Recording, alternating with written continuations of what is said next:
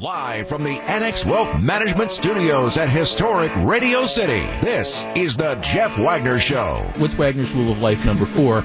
Nothing good happens outside a strip club at 2 o'clock in the morning. I'm sorry, I understand I might be like a dog with a bone on this, but this is just fundamentally wrong. It is an insult, but let's tee this up. The AccuNet Mortgage talk and text line is open now. Give Jeff a call at 414-799-1620. I'm sorry, I think this is absolutely ridiculous. And now, WTMJ's Jeff Wagner.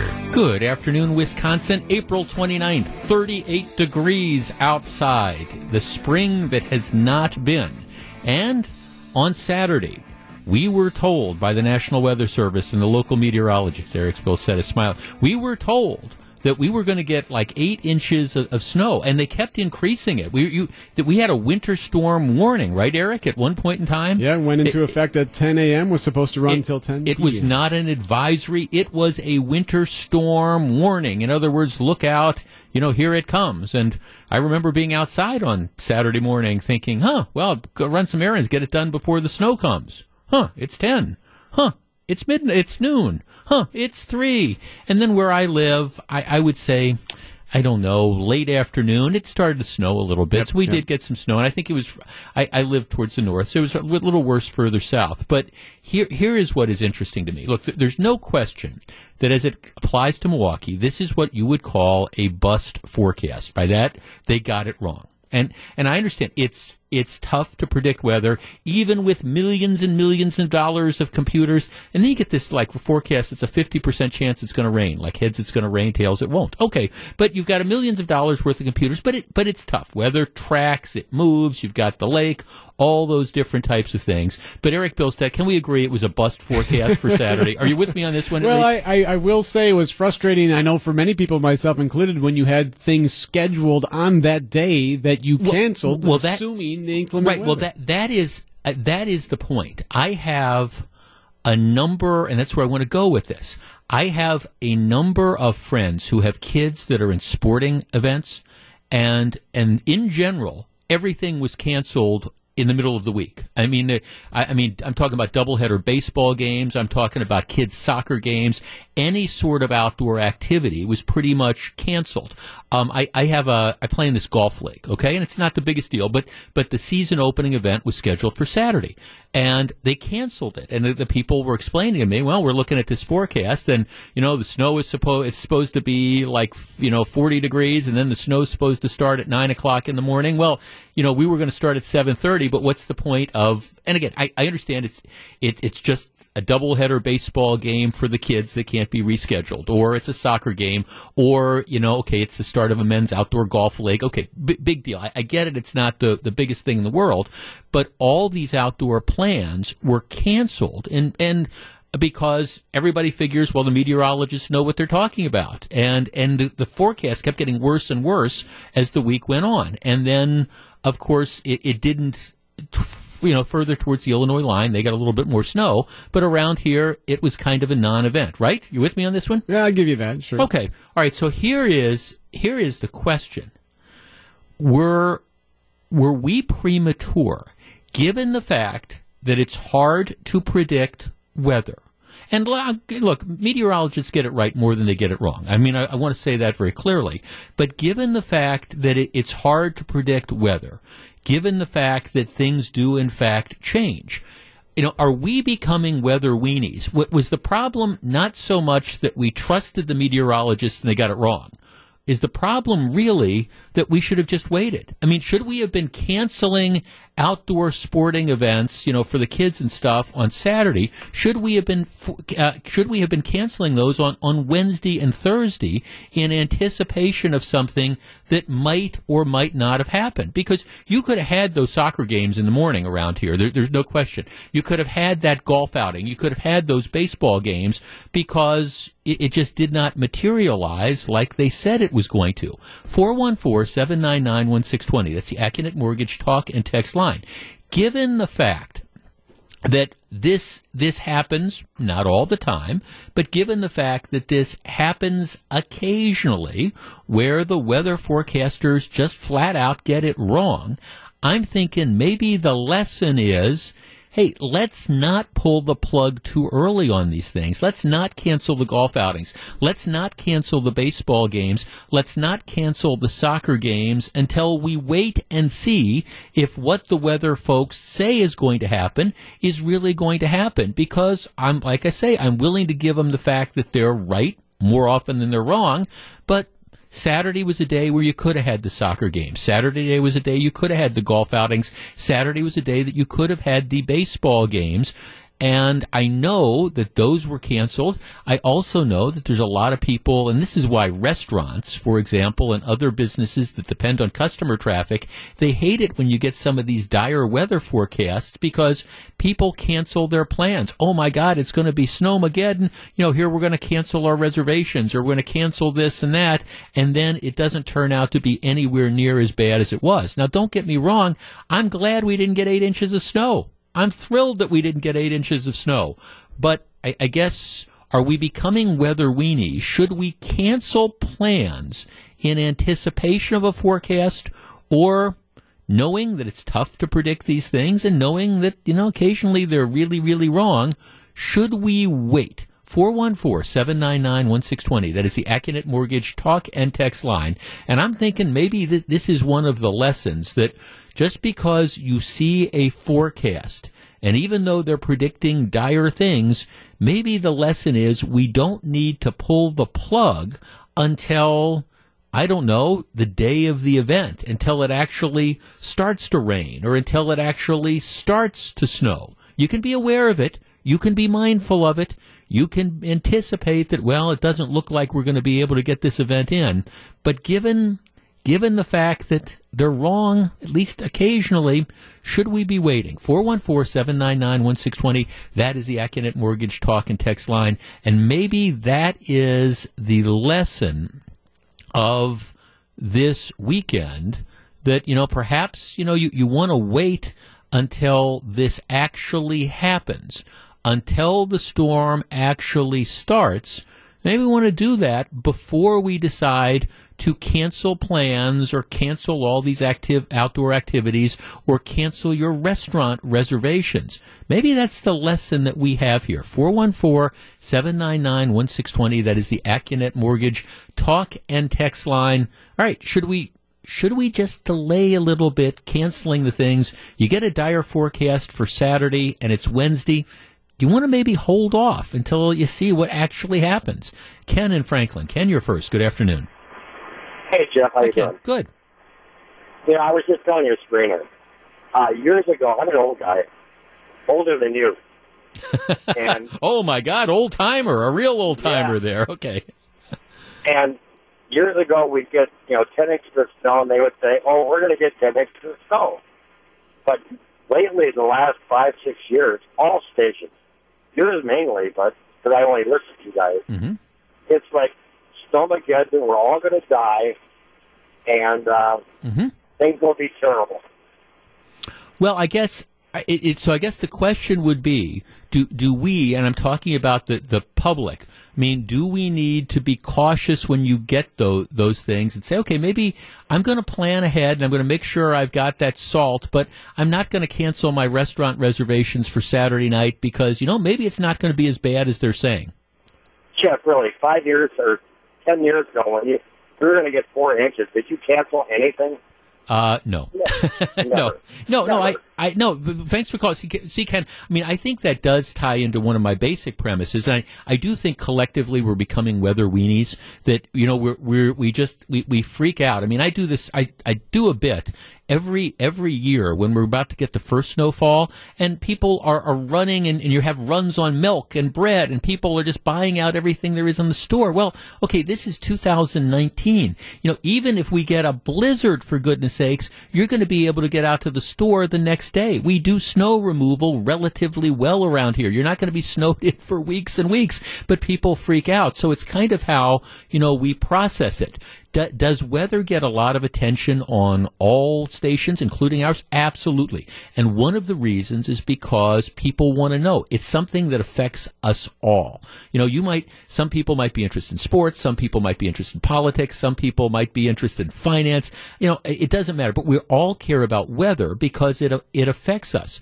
And I understand, and so I'm not saying that I'm not saying that it shouldn't be prioritized, but the real reality is, I mean, this isn't San Diego where, it's going to be 75 and 80 and sunny, every day, and it's not going to change. I mean, we have very changeable weather. I appreciate that the meteorologists have a really, really tough job, but I'm thinking maybe the lessons of some of the very high-profile bust forecasts, including the one from last weekend, is, maybe we want to just delay changing all our plans and canceling events 3 or 4 days in advance because sometimes they're wrong.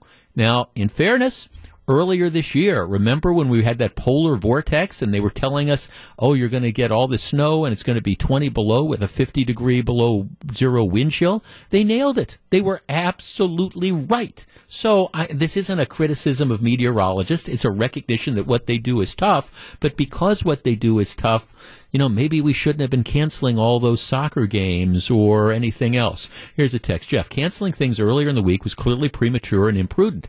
But with regard to outdoor sporting activities, despite late onset of much less snow than forecast, who really wanted to play soccer or baseball in the raw, windy 35-degree weather that persisted all day regardless? I understand, and that's a decision. That's a decision that, people could end up making. But, I mean, we do play soccer in inclement weather. Jeff, the only reason to cancel something super early is to give people the opportunity to make alternative plans. In the case of a snowstorm, the only alternative plan is to stay home and watch TV or play board games. Wait until the storm actually does something significant before canceling events. Right. When we come back, all right, it's the Internet. It's the big movie sensation of the weekend, and it's people who are angry. Stick around. I'll tell you all about it. This is Jeff Wagner on WTMJ. Okay, Gru, who is producing the show today and always, you are nervous about this next topic.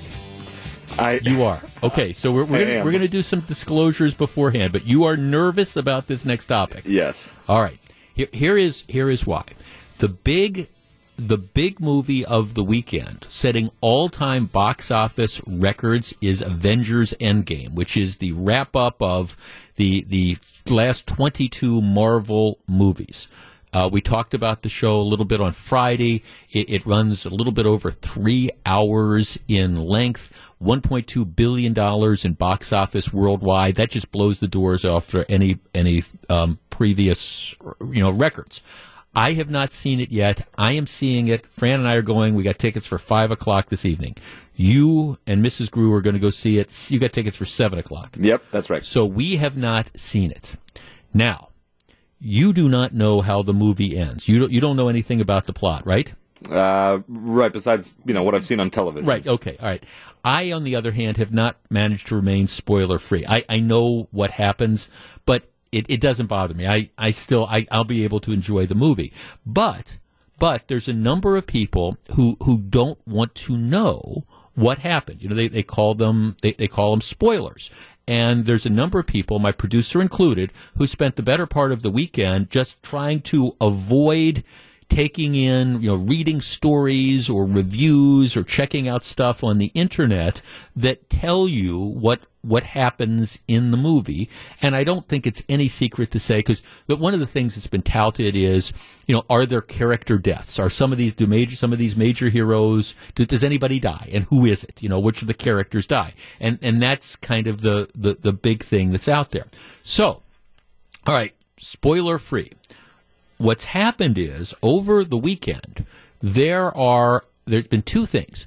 A couple of newspapers, including the Washington Post, in their headlines on their stories, so that it's not even like, here we're doing a story on the Avengers Endgame, don't read it if you don't want to know.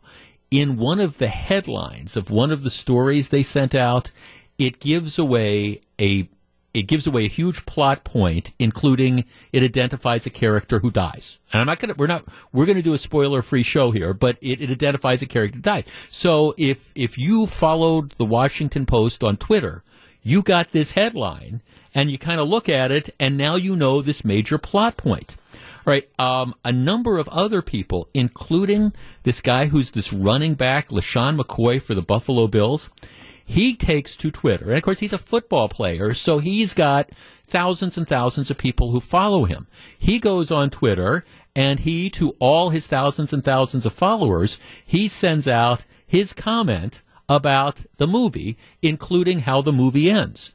So you have all these people who didn't want to know how the movie ends, but they now have no choice because, again, you get the Twitter thing, you click on it, and boom, there it is. There it is. Santa Claus dies at the end of the movie. So now some people consider this to be ruined. Our number is 414-799-1620. That is the Accunet Mortgage talk and text line. This has led to this huge discussion about whether or not people, after the movie comes out, and it is a movie that is such a social phenomenon. I mean, again, $1.2 billion in box office. So there's all sorts of people who, were staying up late, seeing this Friday, Saturday, and Sunday. Once that movie opens, is it reasonable to expect that people aren't going to share what happens in it? So in other words, are the people, on the internet, the people who check their Twitter feeds and see this Washington Post headline or see somebody that they follow who happens to have erped up how the movie ends, do they have a legitimate right to be upset? Or, hey, this is life, get over it. It's just, what did you think was going to happen? Once all these people started showing it, no matter how you try to avoid finding out what happened, it's going to happen. Just go enjoy the movie. 414-799-1620. That is the Accunet Mortgage talk and text line. And if you call up, please, please, please, please, please, do not if you've seen the movie, do not disclose the ending to my poor, long-suffering producer who's going to be screening the calls. 414-799-1620. That is the Accunet Mortgage talk and text line. I think it is a jerk move to take to social media and discuss the ending of that movie. However many people follow me on Twitter, if I had seen the show on Friday night, I might have tweeted whether I enjoyed the movie or not, or I might have sent a picture of, like, Fran and I sitting there eating popcorn and our diet sodas and stuff, but I would not have tweeted the ending. I wouldn't have done it because I think that that's a jerk move. Now, at some point in time, after the movie's been out a week, 2 weeks, a month, if you want to talk about it, I think at some point in time, if you haven't seen the movie yet, I'm sorry, there's nothing we can do. But over the weekend, I think it's a jerk move. 414-799-1620. Joe in Appleton. Joe, you're first. Good afternoon. Good afternoon, sir. What do you think? Okay, is it a jerk move to tweet out the ending of the movie the first couple days it opens? I say boo-hoo to you. I get bummed out on this every year during the Packers season, at least 3 or 4 times when I am not able to catch the game live and I want to watch it. I can't go without seeing it. So if you don't want to see it, tell you what, put technology down for a little while and go through life without technology, and you'll be just fine. Okay, so you think it's the fault. You don't think there's anything wrong with giving up the ending of a movie the first weekend it opens? In this day and age, no, I really don't. I mean, whether I were to do it, whether you were to do it, whether a newspaper does it, whether whatever ABC XYZ does it, it's going to get out there. And if you're on social media, if you're reading the news now, like you just commented to what provoked this story, you can't even read the news without missing it anymore. So right. Well, at least almost unavoidable. Well, thanks. Well, I guess it is. I mean, look, and I understand if you're trying, if you are, let's say you're doing something on a Sunday afternoon, and the Packers are playing, and you've recorded the game, and you don't want to find out, how the outcome is. I understand. You pretty much have to make yourself a hermit. But that's different. To me, that's a live sporting event, and the reality is people are going to be talking about that. Is that different than a movie? 414-799-1620. All right, do spoilers really spoil it? And again, for me, it's not that big a deal. I know the basic plot line of the movie, and I know the points, and I'm still going to enjoy it. All right, we're going to take a quick break. If you're on the line, please hold on. This is Jeff Wagner. Jeff Wagner on WTMJ.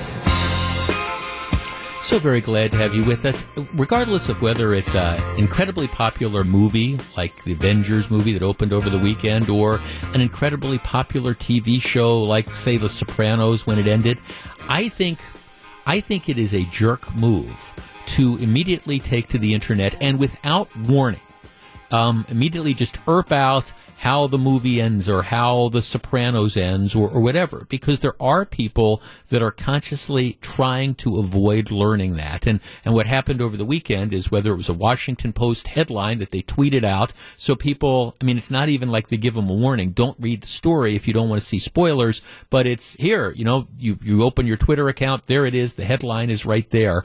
I think that's a jerk move. Now, how long you wait, I don't know. That's open to discussion. Do you wait a week? What's the appropriate time? But doing it right away, I understand why people got upset. There was a story out of Europe. Some guy got beat up because he was apparently leaving the theater. So you've got the line of people waiting to get in to see the movie, and he starts yelling the ending. Santa Claus dies. Santa Claus isn't in the Avengers Endgame, but Santa Claus. And the crowd turned on him. I guess it just got really, really ugly. You understand that? Yeah, I would. You would not partake. be happy. You would not be happy. Mary on the Northwest Side. Hi, Mary. You're on WTMJ. Well, hi, Jeff. It's nice to speak with you. Thanks for calling.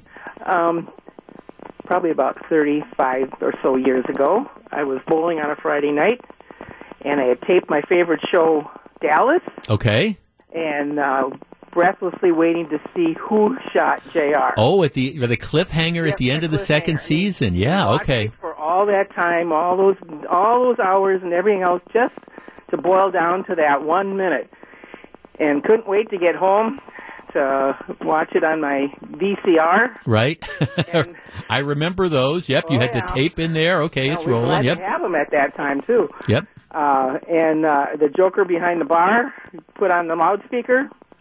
It was Kristen. Oh, right. Sue Ellen's sister. Yeah. I'm not proud I knew that, by the way. But yeah, it was Sue Ellen's sister. Yeah. I think it's a little late for right. blow the whistle on that one. But I remember going home so ticked off. And I thought, and this was how many years ago? Right. And I just think, in this day and age, if you don't want to know, don't look for anything. Well, that's kind of thing. You have to. I mean, because you're just going to find out otherwise. Right. There's absolutely no other way. Now, I mean, I think if you're trying to figure out, if you're trying to avoid finding out like who won a Packers game because you've taped it, well, good luck with that. Then my advice is turn off the radio, don't turn on the TV because everybody's talking about. Right. Don't talk to anybody. But I don't know. I mean, would you? There's no way in God's green earth that I would, if I had seen the movie on Friday, there's no way I would have sent out on Twitter, Santa Claus dies at the end of this movie. I just wouldn't have done it. I wouldn't either. Yeah. Okay. Now, thanks. Pretty nasty. Yeah. Thanks. Well, again, I don't know what the decent time to wait is, but the first day or two. But in any event, this Buffalo Bills running back, this LaShawn McCoy, apparently the reaction in the Twitterverse was harsh, including all these people that are like unfollowing him and things like that because they're hacked off because they wanted to not know what happened. Like I say, I'm one of those guys that really doesn't matter because I know the basic plot line and I think I know what happens, but I'm still going to enjoy seeing it. Gru, my wife has never seen any of the Avengers movies. She's never seen any of the Marvel movies, so she's going with me tonight. So we'll see how that works out. All right. Let us completely and totally switch gears. For this topic, I need you to be brutally honest with me. Okay? It's not going to work if you're going to say what you think people want, what I think, if you're going to say what you think I think you want to say, or what you think people want to hear. You've got to be honest. Okay, here's the deal. Story comes from Grand Haven, Michigan. Grand Haven is just on the other side of the lake. Our signal probably goes to Grand Haven. Grand Haven is just about 20 miles south of Muskegon. So, okay, just on the other side of the lake. Here is the deal. All right, the other night, what happens? This is Thursday night. Guy has literally a box of money. I don't know what he was doing with the box of money or where he got the box of money, but he has a box of money that has about $30,000 in it. Now, I've never had a box of money that had $30,000 in it, but this guy does. So he's got this box of money with $30,000 in it, and he's taking it somewhere. I don't know if he's taking it to a night depository at a bank or to home or what. I don't know. He's got a box with $30,000 in it, and he's getting into his truck. And you know what happens sometimes where you're like juggling things? Happens to me all the time. Like I'm coming into work and I've got my briefcase and I've got my coffee cup and I've got something else I'm carrying and you're juggling things and maybe you put that coffee cup on the top of your car and you forget it. Okay, well, this guy's got his box of money. He puts it on the bumper of his truck and forgets that he has put the box of money on the bumper of his truck. Okay. He then drives away with the box of money on the bumper of his truck. The box of money, however, does not stay on the back of his truck, the bumper of his truck, for very long. And as soon as he gets out in the public roadway, the box of money blows off, falls off his truck, and opens up, and it is raining money. There's money all over the roadways. At which point in time, the way the police kind of describe it, it is a free-for-all on the roadway because you have everybody who is now stopping their car in the road and they're chasing money. I mean, it's kind of like, you know, when they do the T-shirt drop at Fiserv, you know, and people are running to grab a T-shirt. Well, this is people. They are stopping their car in the road both ways, and they're out, and everybody's trying to scoop up the money. Now, most of them aren't trying to scoop up the money to give it back to this guy. What they're doing is they're trying to scoop up the money so they can put it into their own pockets. So you have this like free-for-all. People stopping their cars, cars all over the road, people running, trying to track down this money. All right. The police then, they show up, they're closing down the road because you've got all these people there. There was $30,000 in this box, which has been scattered.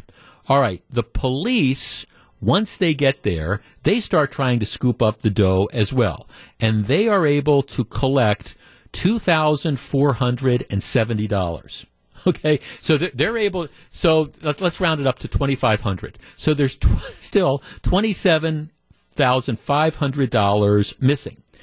The police department says anybody that picked up the money is asked to turn it in at the Grand Haven Department of Public Safety. And then they say all money has been removed. Treasure hunters are directed not to stop and walk in traffic lanes, etc., etc. All right. They know who lost the money. They know it was, in fact, this guy's money. And they know that people scooped up $27,500. 414-799-1620. That is the Accunet Mortgage talk and text line. I need you to be brutally honest. All right. If you were on the road that night and you jumped out of your car and you grabbed some of this money, would you turn it in? 414-799-1620. That is the Accunet Mortgage talk and text line. The police say anybody that turns in the money will not be charged or anything like that. So, but at the same time, they also don't know who has this money. I mean, it's you're not going to be caught. You're not going to be identified.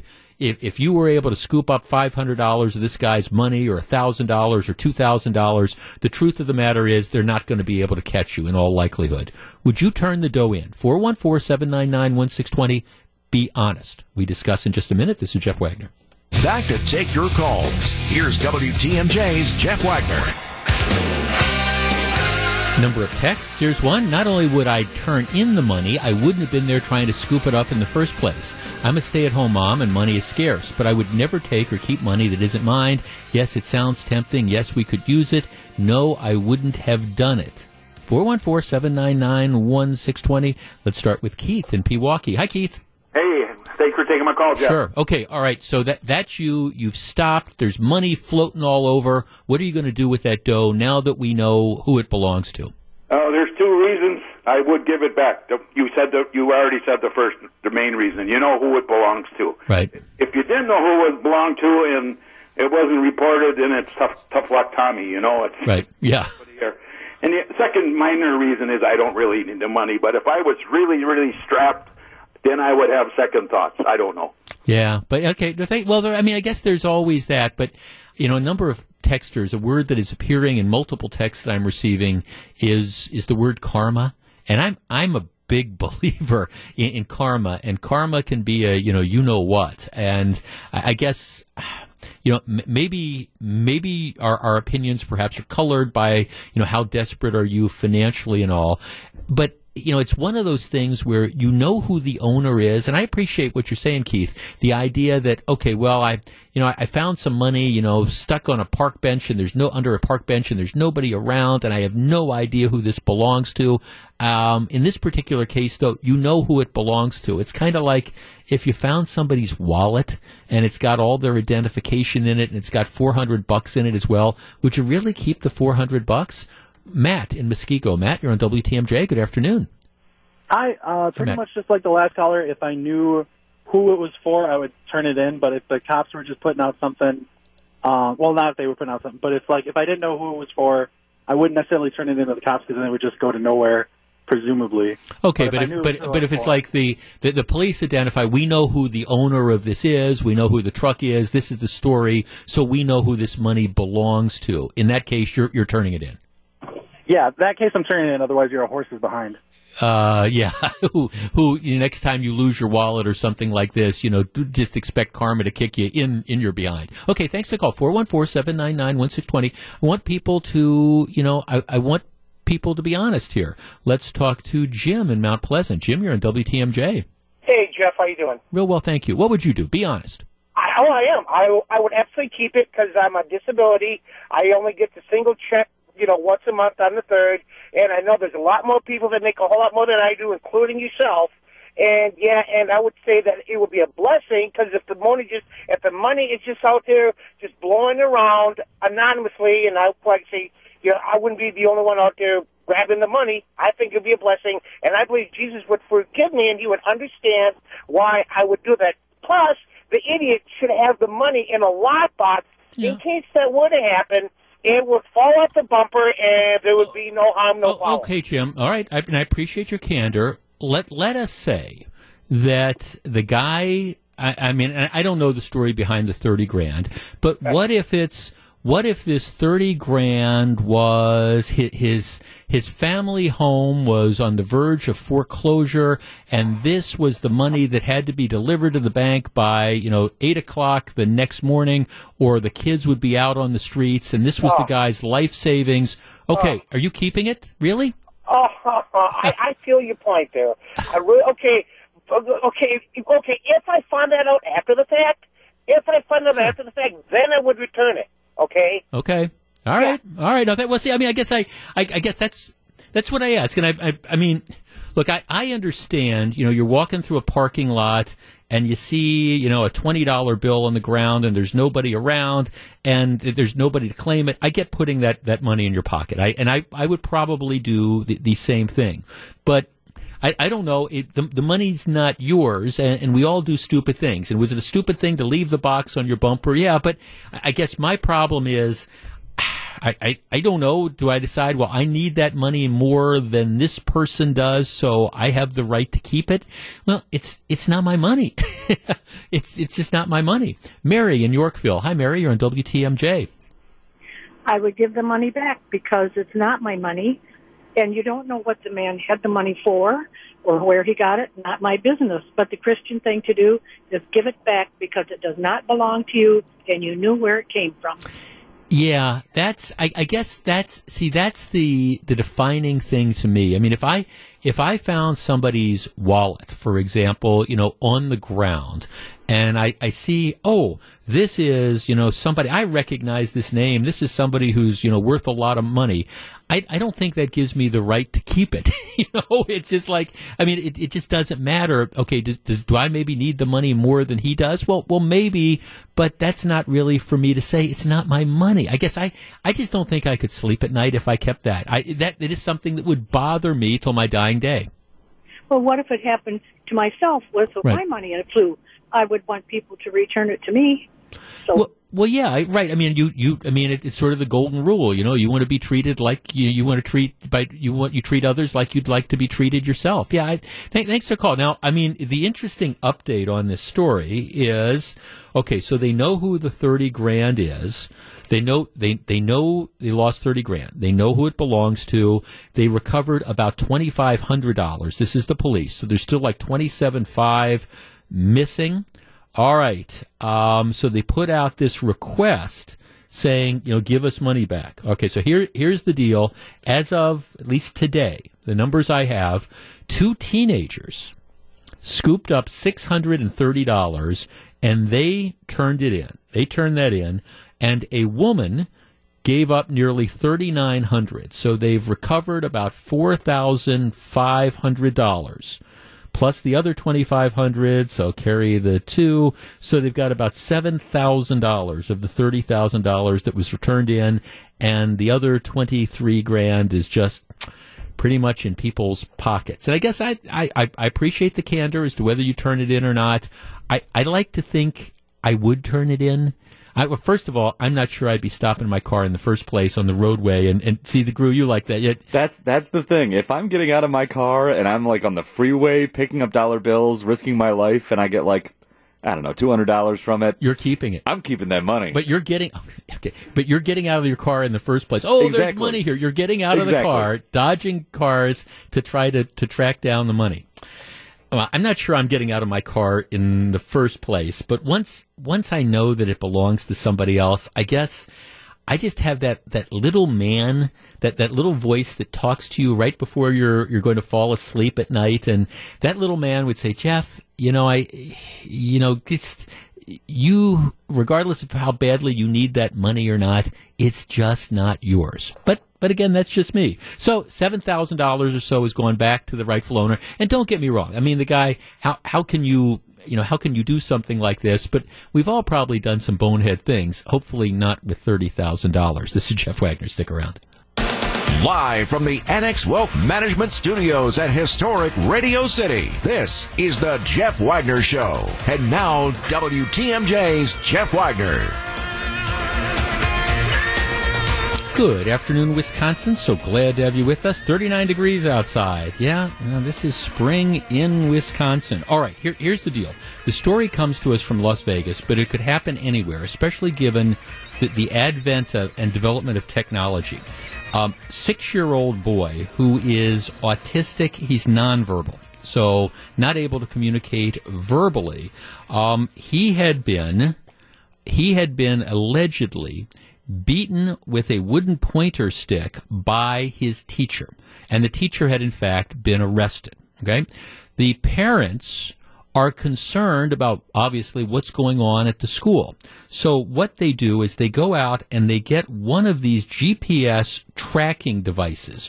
Maybe you've heard of these. They've been developed for Alzheimer's patients. And you can put one of these tracking devices on Alzheimer's patients, and it can allow you to tell where the person is in case they wander away. One of the other features of these tracking devices is that they have a recorder. So you can listen, and I guess it's really a transmitter. You can listen in to what's happening. So what these parents want to do is they want to make sure their kid is okay. So they go and they get one of these GPS tracking devices with the transmitter in it, and they want to put it on their kid when they send their kid to school, because they want to be able to monitor what is going on the bus. They want to be able to monitor what's going on in the classroom, because their 6-year-old son isn't going to be able to communicate that to them. So they don't do this in secret. They tell the school district, here, this is what we're going to do. We have this transmitter. We're going to deliver it. I think they should have every right to do this. But the school district says, well, wait a second. Wait a second. If you're sending your kid to school with this transmitter, which could also be a recorder, that's got that capability, we're concerned that you might violate the privacy rights of other students and teachers, because this transmitter, this device, it's like a microphone, and it picks up not only what's going to be said in the classroom to the autistic child, but also if other kids are, for example, talking. They're at a lunch table, for example, and the autistic child is there, and he's wearing this device. You're going to be able to overhear what the other kids say. And the school district says, well, no, we're not going to let you send your kid to school with this microphone because we're concerned that it might pick up stuff not directly related to your child, and also because we are concerned about the privacy rights of the teachers.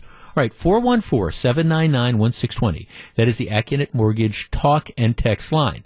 Now, the child can't communicate what goes on. The parents, they want to be able to have a record of this. And if there's a teacher that's beating their kid with a stick, or there's other children that are bullying their 6-year-old autistic kid, they want to know about it. But it is true. You send the kid to school with this device, and it's going to pick up, what other kids say to him, etc. Should the parents be allowed to send their kid to school wearing this microphone? 414-799-1620. That is the Accunet Mortgage talk and text line. The family also says, by the way, our son sometimes wanders from class, and we want to be able to track him, and we want to be able to, we want to be able to listen in on him periodically. Should the parents be able to do that? 414-799-1620. That's the Accunet Mortgage talk and text line. My answer is yes, and I think this is not so much about privacy rights. This is about a school district wanting to cover its butt. 414-799-1620. What do you think? We discuss in just a moment. Crew is lining up the calls. If you're on the line, please hold on. This particular case, I understand exactly where the parents are coming from. They want to know what's being directed at their kid. All right. If you're on the line, please hold on. Back with more calls in just a minute. This is Jeff Wagner. You're listening to Jeff Wagner on WTMJ. So very glad to have you with us. Rich in Milwaukee. Rich, you're first. Good afternoon. Good afternoon, sir. How you doing? I am well, thank you. Okay, so the kid is autistic, 6 years old, can't communicate what is happening to him, so they want to send him to school with one of these devices that tracks where he is and also lets them listen in. Should they be able to do that? Absolutely. I totally go for it. I know there are a couple of laws that do protect people due to tapping, but I definitely agree with it. And to prove a point of how effective this can be, especially in special needs classrooms, there was recently a case that came out all over the news about a mother that sent their students with their recording device without letting the school know. And when she reviewed, the tape, she found some very interesting things that were going on in the classroom that should not be going on, and the students were not getting properly attended to and treated with.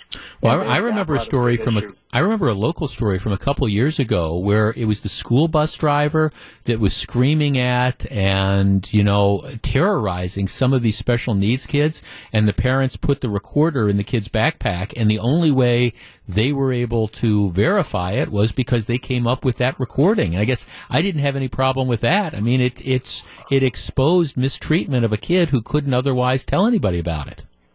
Absolutely. And then, a lot of people will go ahead and say, no, that's not right, that's not good, because, it could pick up something else. But what if that picks up something that can be a school threat? You never know. And then if something bad happens, it's never right until something bad happens to that person. Okay, right. Thanks for the call. All right, now here's the flip side. I have a text here. Jeff, I would oppose this. If my special needs children is the same classroom, I don't want his or her privacy compromised. So in other words, I don't want this child who's wearing this device to infringe on the privacy of my child. Now, the way the law works in Nevada, let's not get into the listening stuff, but the way the law works is you have to have like one-party consent. For example, if Gru and I would be talking, as long as I consent, I don't have to tell him that I'm recording the conversation. This is a general rule. There's a special rule for schools, but I don't have to tell him I'm recording it, but I have to at least as long as I am doing it, and it's one-party consensual. Now, what I guess they're concerned about is that maybe the kid could be sitting at the lunch table and he could pick up and they could overhear conversations that a couple of the other kids were having. But at the same time, if you're having these in a public place, the teachers could overhear. Other classmates could overhear. Is this really violating any sort of right of privacy? 414-799-1620. Tony in New Berlin. Tony, you're on WTMJ. Hello. Good morning. What do you yes, think? I totally disagree with the previous caller. I think there is a privacy issue, and I think that if they're that concerned, well, then they should talk to the principal and the administration and see if they can do something about it. But you can't step on other people's rights and just go and do things on your own, especially when there's other people involved. Thank you. Have a good day. Oh. I just don't agree with the parent. I understand where you're coming from, but you're infringing on other people's rights. Okay, tell me what other people's rights are you infringing on? What if there's a kid that's dressed funny and a parent puts it up on Facebook and then the kid gets made fun of by other students? I mean, anything like that. I mean, another parent does not have the right to record another child without the other parent's consent. Well, but what if it's the kid talking? If it's the other child that's talking? All right. Well, how do you square this? Do you think that kids should be able to have cell phones in hallways, for example? I mean, because that's what we see nowadays. Every time there's a fight in a school or something, cell phones in school. Okay. I'm not allowed to have my cell phone on the plant floor at my job, and I'm an adult. Right. Kids should not be able to have phones in school. They're there to learn. They're not there to go on Facebook or text or anything else. Those phones should be left in their locker all day. Okay. Do you think I'm required to at my job? Okay. Well, thanks for the call. I understand.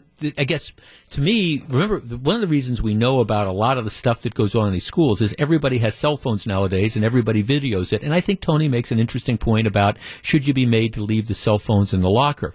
In this particular case, and I will tell you something that is compelling to me is that the child is nonverbal. The child cannot communicate the things that happen to him. Here's how I would handle it.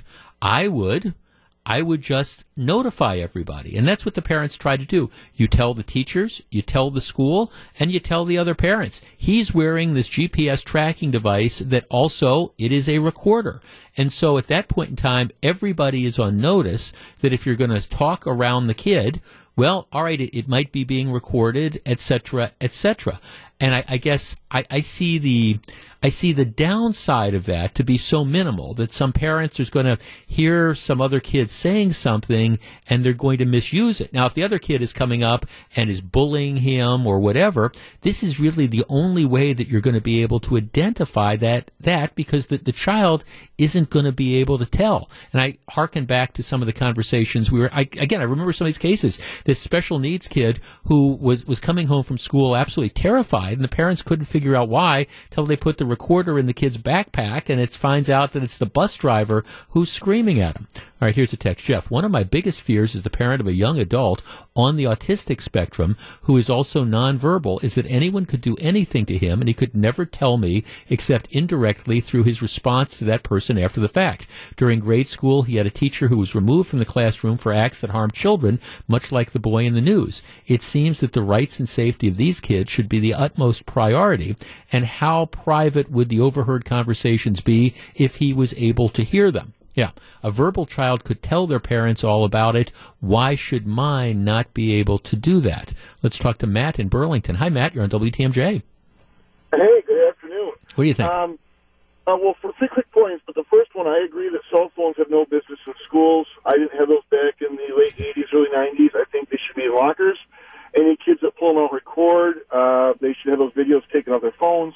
But quickly, the school's been put on notice because the story's made the news. Right. So if the teacher truly is doing something wrong, they're going to be a complete idiot to continue to either not intervene or do something to the child. Mm-hmm. Secondly, the parents have the right to change schools. And thirdly, when I visit my son's school who's 6, I do have a child, I will visit him at lunchtime and surprise him with all of his friends. I like to take pictures of him to send to my ex-wife and my family. Mm-hmm. And I do the courtesy of blurring out any other students or cropping them out before sending the family in case it makes on social media. I don't believe any children should ever be recorded or videoed. If there's a concern, administration and law enforcement can go in after hours and put recording devices in, and they can do it through those channels, not freelancing as a parent. What if your kid with special needs couldn't communicate and your child was being bullied either by other kids or by a teacher? But let's even say other kids. But your child can't communicate that. I would like to see that recording device, something that was sponsored or endorsed or set up by administration or law enforcement, and not just a parent doing it just to record to know on their own.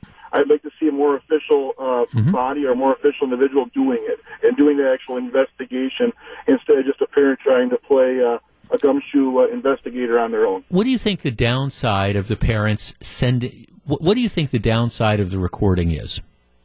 So if the parents hear something else that could be damning or damaging to a child, later used for blackmail, if the kids are involved in activities for sports together, holding on those recordings for a long time. Let's say another child wants to run for, go into college and play a semi-pro, collegiate, or pro sports, or run for government. What if something down the road, those recordings are out there from a child saying something at a very young age? I just don't think it's appropriate for parents to record other kids without all those individual parents. I understand, Matt. I guess I'm going to be less simple. We're talking about a 6-year-old nonverbal autistic kid, and I guess if there are other kids in the classroom that, for example, are on the bus or on the playground that are terrorizing the kid. If he wasn't special needs, if he wasn't nonverbal, he could go and he could tell the teachers, or he could tell mom and dad, hey, Melissa's been picking on me, or whatever. He could report that. The problem is, because of his disability,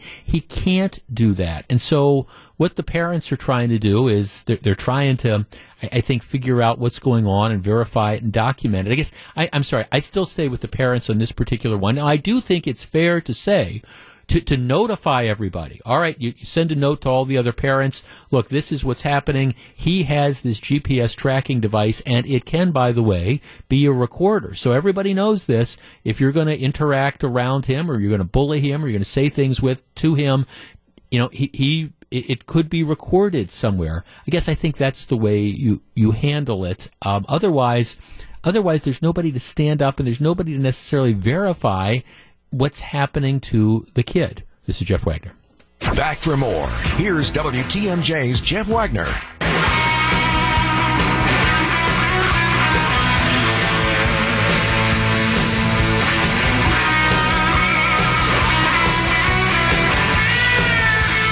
So very glad to have you with us. It's 1:37. Yeah, I'm listening to Melissa describe this, and I'm rethinking my evening plans here, because I am just afraid that my wife is going to be completely bored and lost and unhappy. And what do they say? Happy wife, happy life. And she'll be a trooper about this, but I don't know. Maybe this is one where I might say, "Hun, you just want to send me off on my own, and I'll go watch the movie by myself." I don't know. We will see. All right. Here is the deal. This is, again, the story, it's actually from Cudahy, but the guy that was involved in committing the criminal activity was from Milwaukee, and it's close. You might have seen this story. There's a woman, her name is Jennifer Clark, and she's the owner of a bakery. They do cupcakes and stuff. It's called Jen's Sweet Treats. Yesterday morning, a little bit, around almost 8 o'clock in the morning, she's outside of her place on Packard and Layton. And apparently what happens is a guy comes up, 34-year-old guy comes up and tries to carjack her. What he does is, she's in the car. He comes up and he tries to pull her out of the car to try to steal the car. Now, she had her shoulder belt and her seat belt on. The door was open because she was just leaving, but he's trying to pull her out of the car. This is like 8 o'clock on a Sunday morning, and when he couldn't pull her out, he started hitting her in the face. Now, this 34-year-old Milwaukee man, before he attacked the lady, what he'd apparently done is he'd attacked a 75-year-old man and beaten him relatively badly. The guy was waiting for the bus at a nearby bus stop, so he attacks him, beats him, then tries to carjack the owner of this store. Okay, so he's trying to pull her out of the car. She's honking her horn, and then people are looking, and the guy starts to walk away.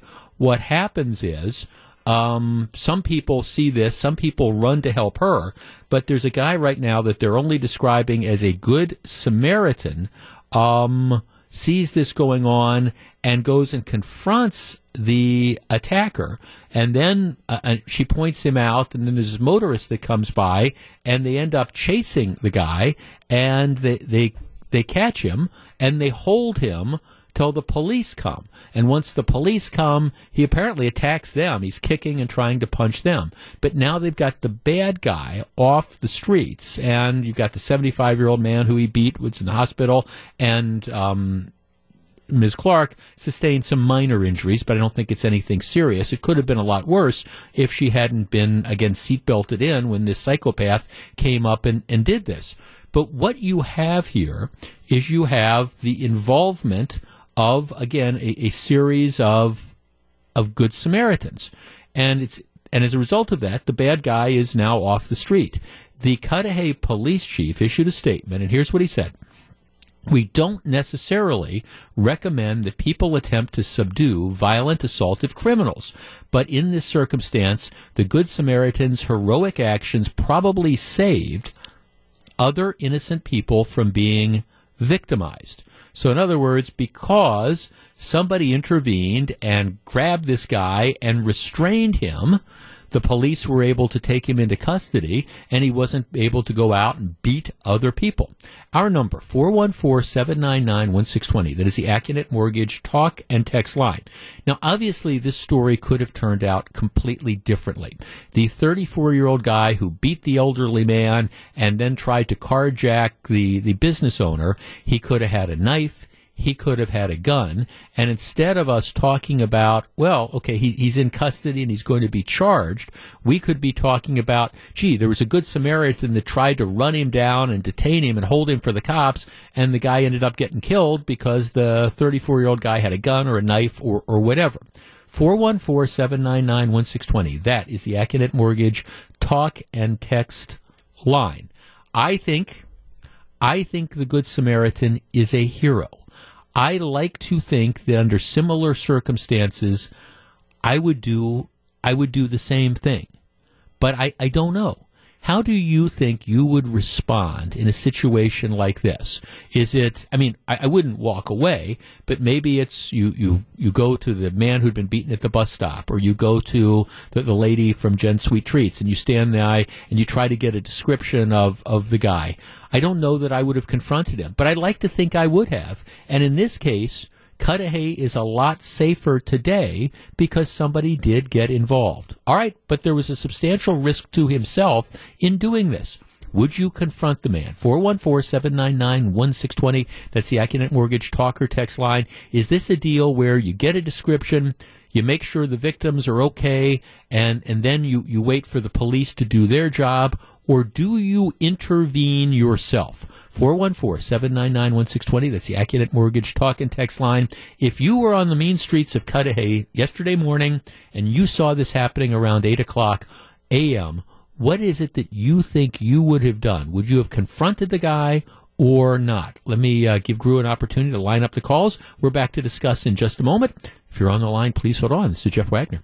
Jeff Wagner on WTMJ.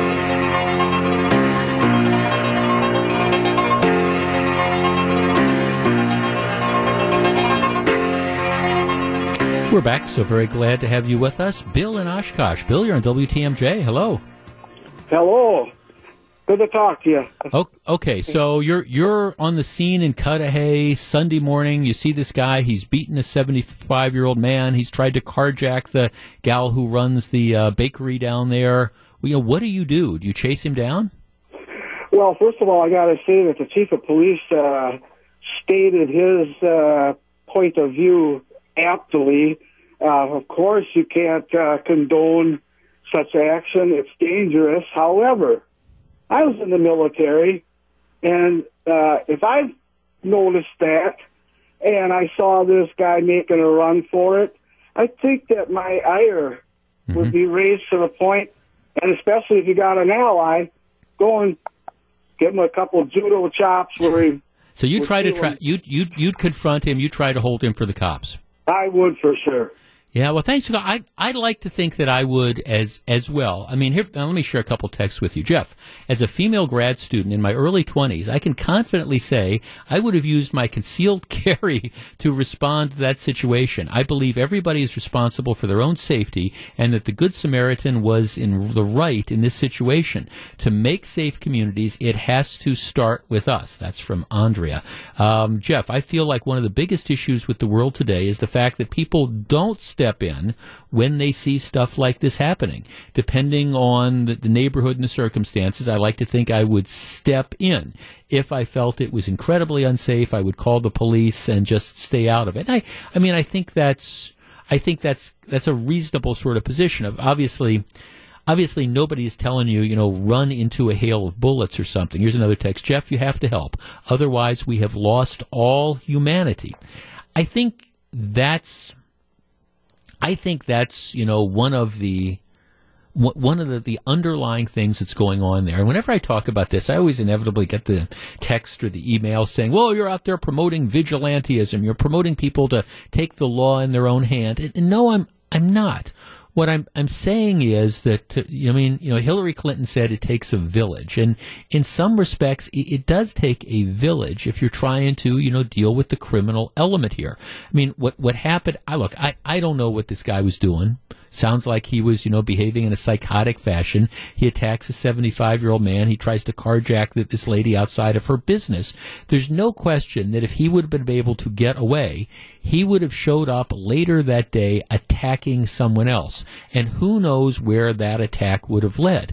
And I think the thing that you always have to ask is, okay, if they hadn't caught him and held him for the police Sunday morning, and he shows up in a park or some other public place, and the next attack results in an even more serious injury, and it turns out that that's an injury to a family member of yours or something, and then you find out, oh gosh, this guy was doing the same thing earlier in the day, and people kind of turned their head and let him walk away.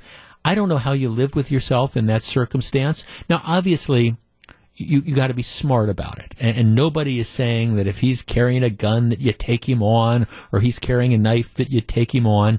But in this particular situation, I kind of get the idea that there were a lot of people in that community that were around. People saw this. You had people that were, tending to the lady outside her business. You had people that were tending to the elderly man that he beat up. And the bottom line in this particular situation is because you had people who were willing to stand up and intervene in this fashion, you have a dangerous person who's off the street. And that is a very, very good thing. This is Jeff Wagner. Live from the Annex Wealth Management Studios at historic Radio City, this is the Jeff Wagner Show. And now, here's WTMJ's Jeff Wagner. So very glad to have you with us.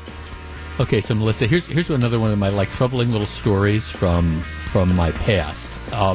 The Milwaukee Athletic Club, which is downtown, it's on North Broadway. The MAC? It's the Milwaukee Athletic Club. Oh, Athletic Club. Okay, gotcha. And it's on Broadway, and it's apparently been sold for like $4 million, and they're going to do these massive renovations and stuff. This goes back to my days as a federal prosecutor. The Milwaukee Athletic Club had a pool.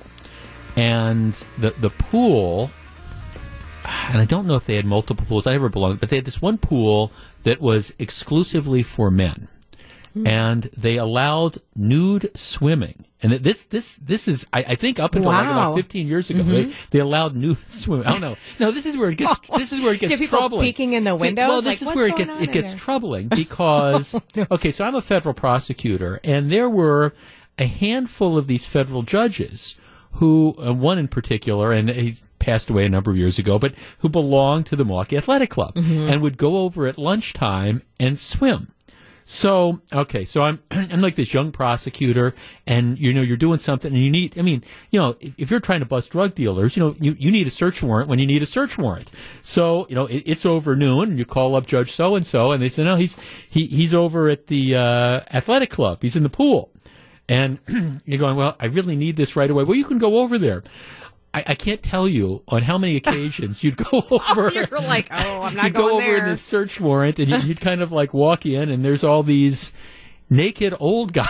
So I can see maybe in the sauna, but No, this was the pool. in the pool. The pool. No, this was the pool. And so there's like all these naked old guys that are there, and you'd kind of go up and then, hi Judge, oh hi Jeff. You and, need know, like a signature. Right. Or Oh no, he'd have to sit there and read the search warrant. Oh, no, my it wasn't gosh. just a signature. Oh, wow. Yeah. No, and so then get out. You kind of put the towel on, and you're just kind of standing there, and he's reading through the stuff while you're kind of waiting. I'm looking the other way. I am. Well, it doesn't matter which way you look. Oh, they're all know? around you.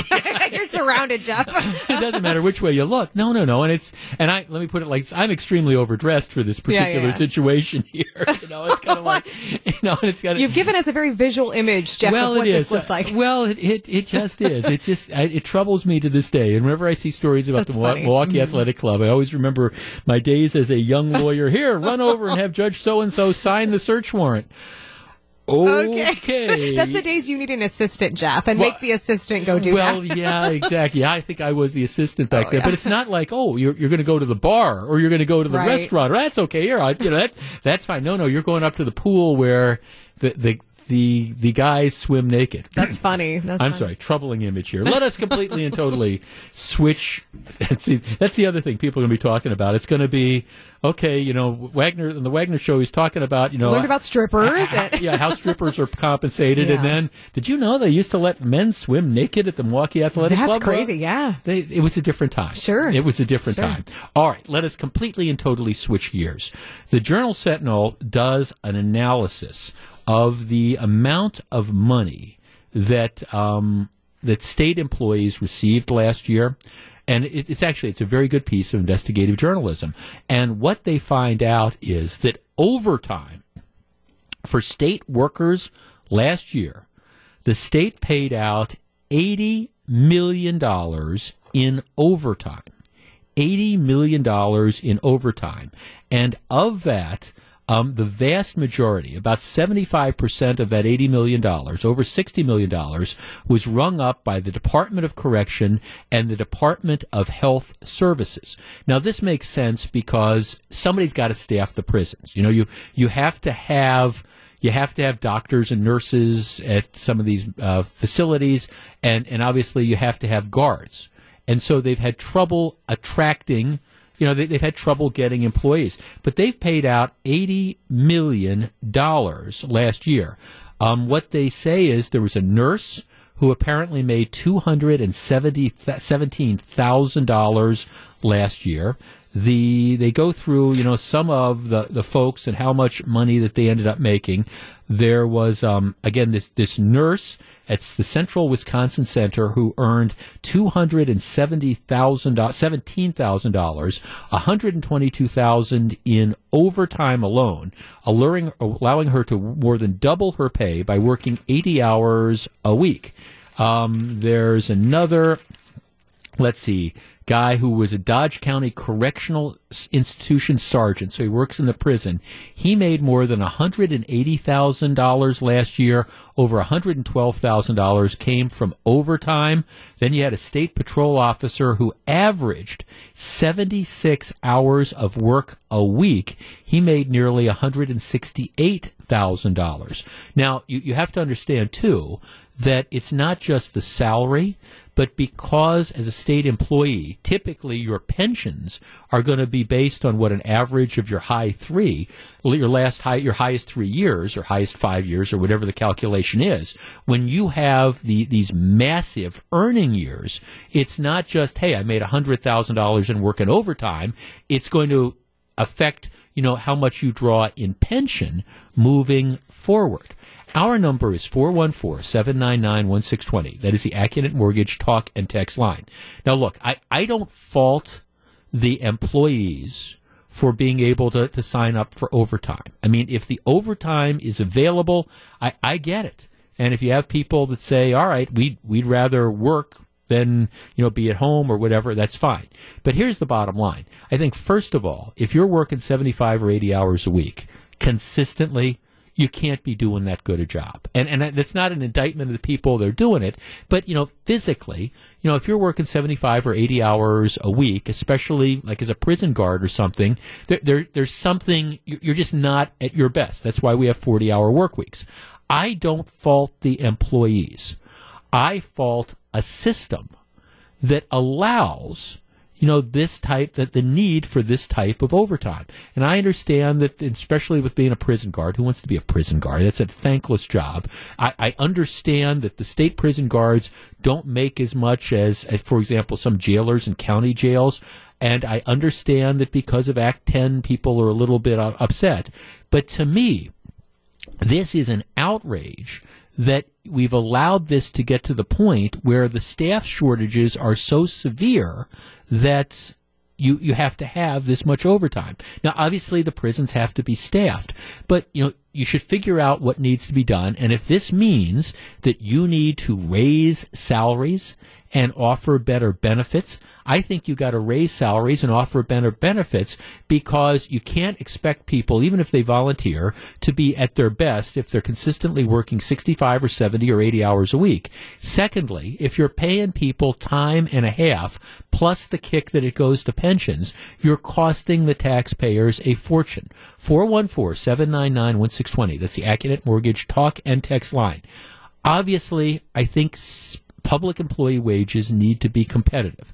And if that means that you've got to raise the wages of prison guards to attract people to do the job, that should be priority one from the new governor and from the Republican legislature. Am I missing something? 414-799-1620. That is the Accurate Mortgage talk and text line. I guarantee you, in private industry, if you were looking at that type of overtime expense, I guarantee you that the auditors would be saying, we can't be shelling out all this in overtime year after year after year. 414-799-1620. Do we need to get a handle on overtime? And does that mean you need to make the job more attractive financially? My answer would be yes. 414-799-1620, particularly for these two problem areas. It's not all across state government, but, obviously we're not paying enough to attract prison guards to get people to do the job. And that's got to stop. We discuss in just a moment. If you're on the line, please hold on. 414-799-1620 is the number if you want to join us. This is Jeff Wagner. Jeff Wagner on WTMJ. We're back. Look, sometimes it makes business sense to use overtime instead of hiring full-time workers that you got to pay benefits for. If you've got a temporary project or something like that, hey, we've got this special order, we're going to use overtime for a month, but then it's going to go back to normal after that month. It makes sense. That's not what's going on in Wisconsin, particularly when it's looking at the prison system, where they just don't have enough guards. They're not bringing enough correctional officers in, and as a result, they're stuck with using all this overtime. They're shelling out millions and millions of dollars, and I candidly, I don't believe, no matter who you are, I don't believe that you can work 75 and 80 hours a week after week after week, and be performing at your best. They need to figure out a way to hire more people for these undesirable jobs. And if that means jacking up the amount of starting salary or figuring out bonuses to retain people, it's way past time to do that. Keith in Fond du Lac. Keith, you're on WTMJ. Hello. Hi, Jeff. Hi, Keith. I just wanted to comment on this. I retired as a captain from the Wisconsin Department of Corrections after 36 years. That was a couple years ago. The overtime rate for the Department of Corrections is phenomenal. I worked at the Dodge Correctional Institution, which has a staff of a little over 400 correctional officers. Last count, they were 95 officers short at that institution. So they're operating at 75% of staffing, essentially. At 75% of capacity, but you still have to fill 100% of positions. Right. It's not like a factory where you can shut the machine off at the end of the shift and go home. Right. Those positions have to be staffed. As far as solutions, I was lucky enough that I was invited to speak in different states last year, and it's like this in every state. Correctional officers on a state level are vastly underpaid. I think the only solution they ever really have is to get their pay rate up there so it's equitable with counties and things of that nature. Yeah, that's something, Keith, that a lot of people don't realize, that many of the counties that operate their own jails, you can go to work for the county and make more money than the state correctional guards can. So, and you can argue that it's maybe even a more desirable place to work at some of these county jails than to work at Waupun or Dodge Correctional or some of these other places. Well, not only that, I always use the example when I speak at places.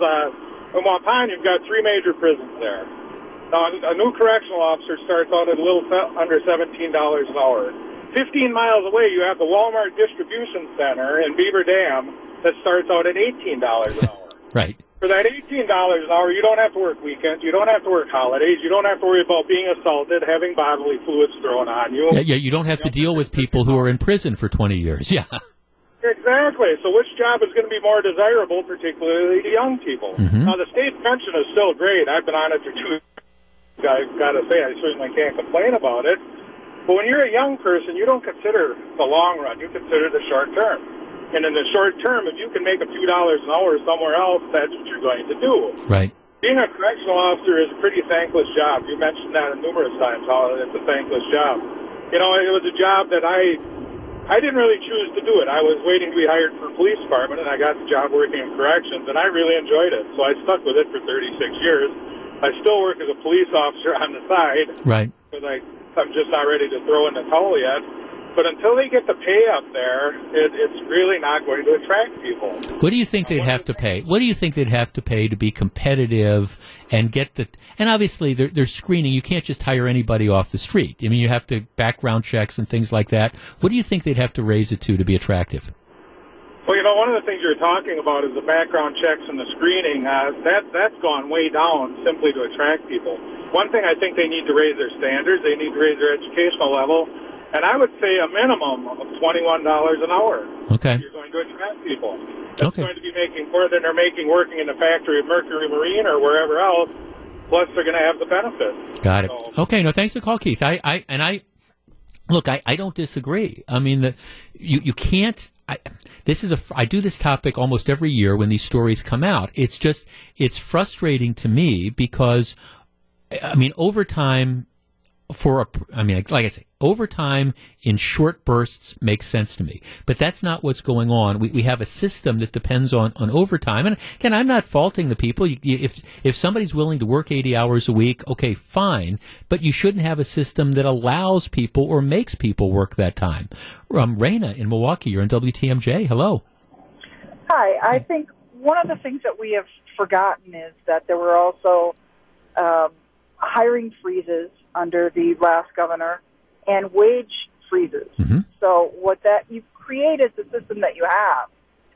Now you have a system where if there's mandatory overtime, and so somebody comes in thinking that they're only going to work 8 hours, they end up working 16. Mm-hmm. And then people call in sick because they know the only way that they're going to get an extra day off is to call in sick. So now you've created this never-ending system where people have to work overtime because somebody calls in sick, right? And that's the only way you can get time off. Right. No, and it's just a mess. And what happens too is people burn out after a while, and then they start to leave, and then it gets to be a vicious cycle. Would you agree with me that it can't go on the way it is right now?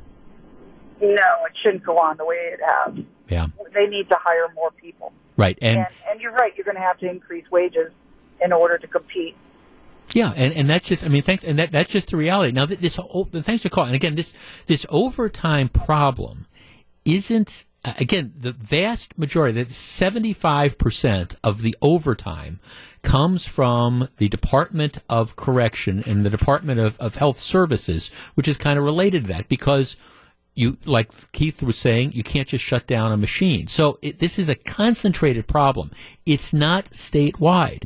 but it is a problem. And again, this is one where, whether it's Governor Tony Evers or whether it's the Republicans who control the Assembly and the Senate, this is one where everybody should get together and say, look, we got to come up with a more efficient way of dealing with this. And if that means we have to pay people more to get them to consider being correctional officers, well, then you got to pay people more because you're paying them regardless. In this case, you're paying people for overtime, and that's costing you a bunch of money, not just out of pocket, but also for pensions. This is Jeff Wagner. You're listening to Jeff Wagner on WTMJ. This really is a very serious situation on the freeway. If you're just tuning in, I-94 northbound is shut down at the Ryan Road exit. There's looks like a truck just a little bit north of the exit that was completely and totally engulfed in flames. Big billowing, black smoke. Now, a fire truck in the last couple minutes just arrived on the scene, and they're trying to extinguish the fire. You see big pillows of white smoke, but the freeway northbound completely closed, and they're diverting 3 lanes of traffic off the Ryan Road exit. Traffic southbound is moving extremely, extremely slowly. Because obviously, there's billowing smoke all over, and you've got the Gapers Block and things like that. 414-799-1620. Rick in Caledonia. Rick, hello. Jeff, how are you? I am well, thank you. Now, where are you? Okay, I'm down into almost to Kenosha now. Okay. But I went past the scene about 10 minutes ago.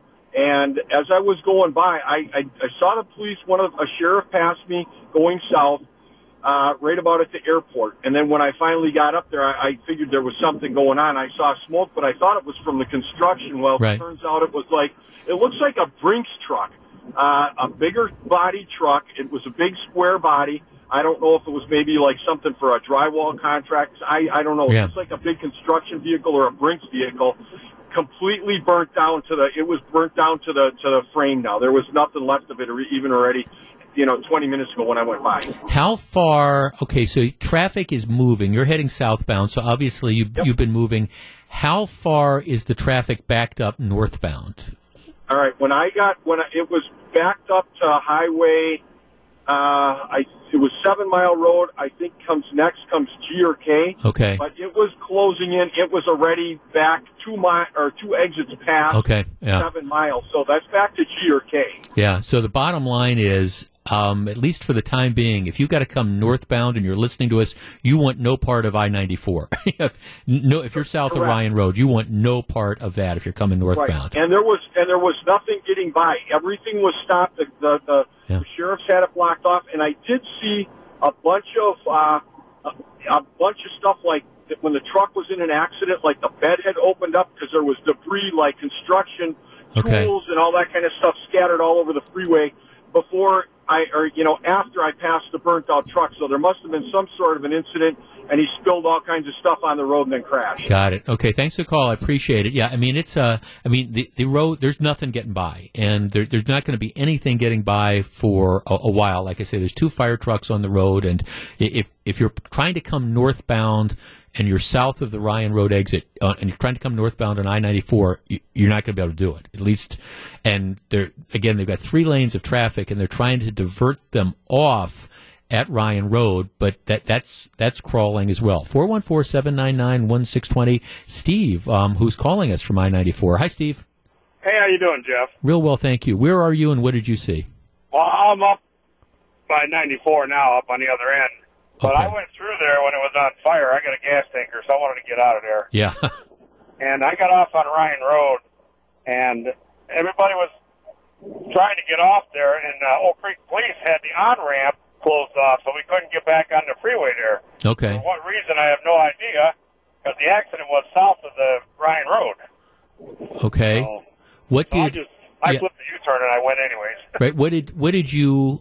Okay, what did you see? I mean, the last report was it looks like a smaller truck that's on fire. It was like about an F-350, F-450 stake truck, 6-wheeler. Okay, 6-wheeler, yeah. Okay. That had a bunch of stuff in the back that was all over, scattered all over the road, and everybody was driving by in the left lane before the cops got there. Right. And running over that stuff, and I wouldn't want to run my tires over that stuff. No, not at all. No, thanks for calling. And now the freeway is completely shut off. So, I mean, this is, and I know it's going on 3:00. I know lots of people who commute from Milwaukee down to Kenosha and Racine and stuff. If you're trying to get off work early, don't take the freeway. Don't take I-94 because it looks to me like this is going to be a while. Like I say, the fire truck just got there. Jim in Oak Creek. Jim, you're on WTMJ. Well, good afternoon, Jeff. Hi, Thanks Jim. for taking my call. Thanks for calling. Well, I'm out here on I-94, unfortunately northbound. I'm stuck in this wonderful, whatever you want to call it out here. Mess. Haven't gotten to the accident scene yet. I'm just a little ways down the road from the Colders, and I've had to get out of the way a couple times now for sheriffs and whatnot. It looks like, they are shutting the freeway down to a degree here on the northbound side. Mm-hmm. Traffic seems to be flowing okay or whatever on the southbound side, slow, but flowing nevertheless. I'm still seeing white smoke and whatnot. I mean, I haven't been able to see much else. How far do you think you're away from the Ryan Road exit? I can see the bridge from here. Okay, all right. How long have you been stuck in this, if I can ask? I have been out here now for a good 40 minutes. Yeah, and it's because I'm looking at the pictures. Our camera is looking the other way, so I can I could probably pick out your car maybe down the road. I'm not in the car. I'm in a rig. Okay, all right. So they've got, and what's of course going on is you've got 3 lanes of traffic, and so what they're trying to do is they're trying to force get all 3 lanes off to go off that 1 lane exit. It's I wish I had good news for you, my friend. I guess patience in this particular case. So, eventually, I got to get up to Lomira, so I'll get there sooner or later. Good enough. Thanks for calling. I appreciate it. Yeah, it's just, again, we do this from time to time, sort of as an electronic town hall, and I understand that if you're listening to me up in Green Bay or in Appleton, or in this case, if you're listening to me in Mequon or West Bend, you're going, why are we talking about this? Well, because this is a major thing, freeway shutdown, and it looks to me like it's going to be for a while. Wyatt, who is calling us from the Ryan Road area. Hi, Wyatt. Hi, I just was over the Ryan Road overpass. I got off the freeway when I heard your announcement that there was an accident. Okay. Every lane is closed. White smoke was coming out of. It looked like a truck. I couldn't see from the overpass.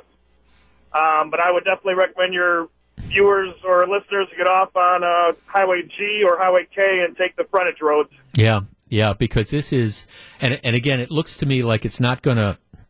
I mean, the truck is still on fire. Whatever's on fire is still on fire, and then you've got to clean it up. And we don't know exactly what happened, but it's a flat out mess. And again, traffic is crawling southbound, but it's at least moving southbound.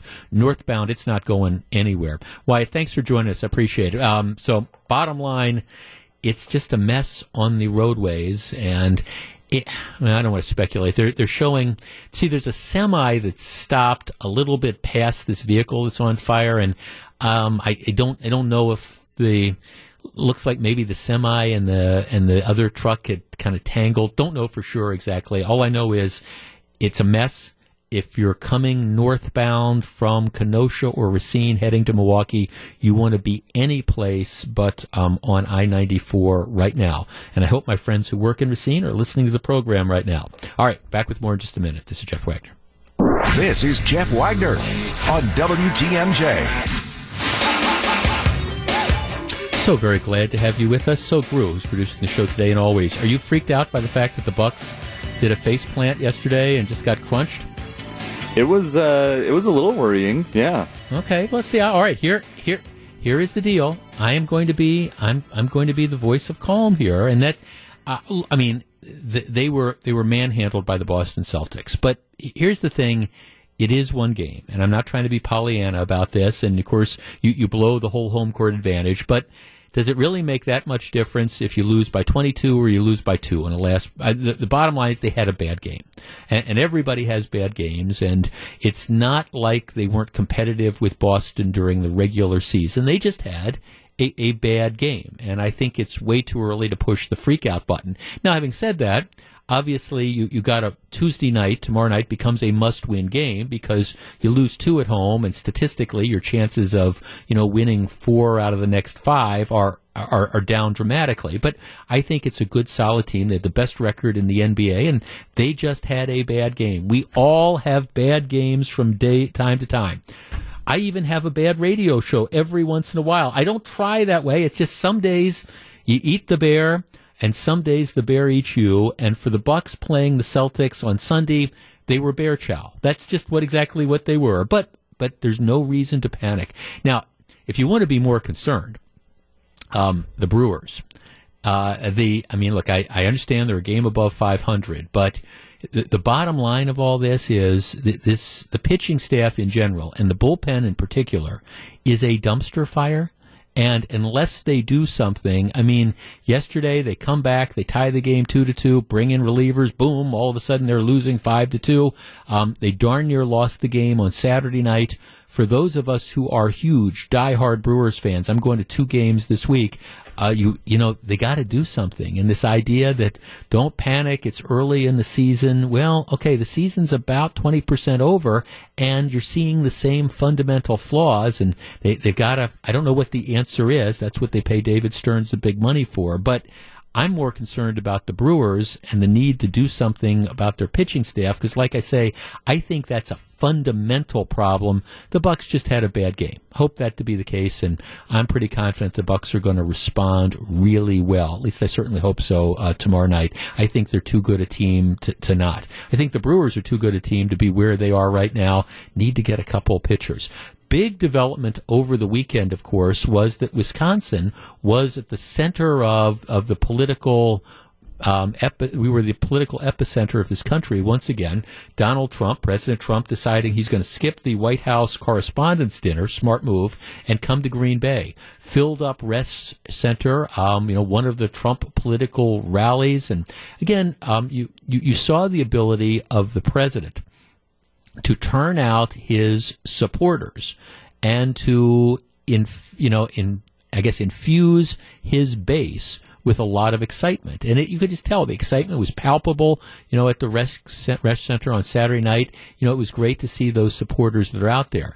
The problem is, and this is the problem that President Trump has in states that he's got to win if he runs for re-election. The Pennsylvanias and the Minnesotas and the Wisconsin and the Michigan.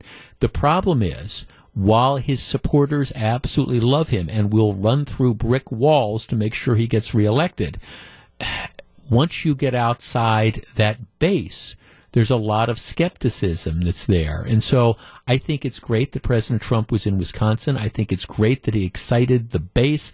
I think it's great that he's going to be here a lot. But what he needs to do is not figure out, again, how to turn out the people that are already committed to him. It's going to be, how do you turn out those other voters that might be a little bit more skeptical or might be a little bit more, put off by some of, not the president's policies, but the personality. I continue to believe, and I will say this for the next year and a half, this election is not necessarily going to be a referendum on President Trump. It all depends on who the Democrats nominate. If the Democrats nominate a mainstream center-left candidate, a Joe Biden, for example, I think President Trump's reelection efforts are in a lot of trouble.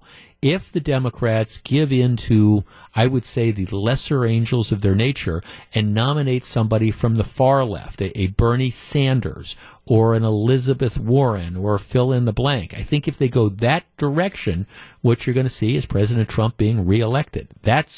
I think the question is, if it's a pure referendum on President Trump, well, maybe a Joe Biden wins. If it's a referendum on whether or not we want to become a socialist country, Donald Trump wins, and he probably wins by a bigger margin than he did in 2016. The Democrats will decide who their candidate is over the course of the next year. When we come back, we're going to find out what John and Melissa have on their minds for Wisconsin's Afternoon News. Please stick around. This is Jeff Wagner. Plant and thought, I can't take anymore. More stress, more appointments, more bad days. But at UW Health, more is a good thing.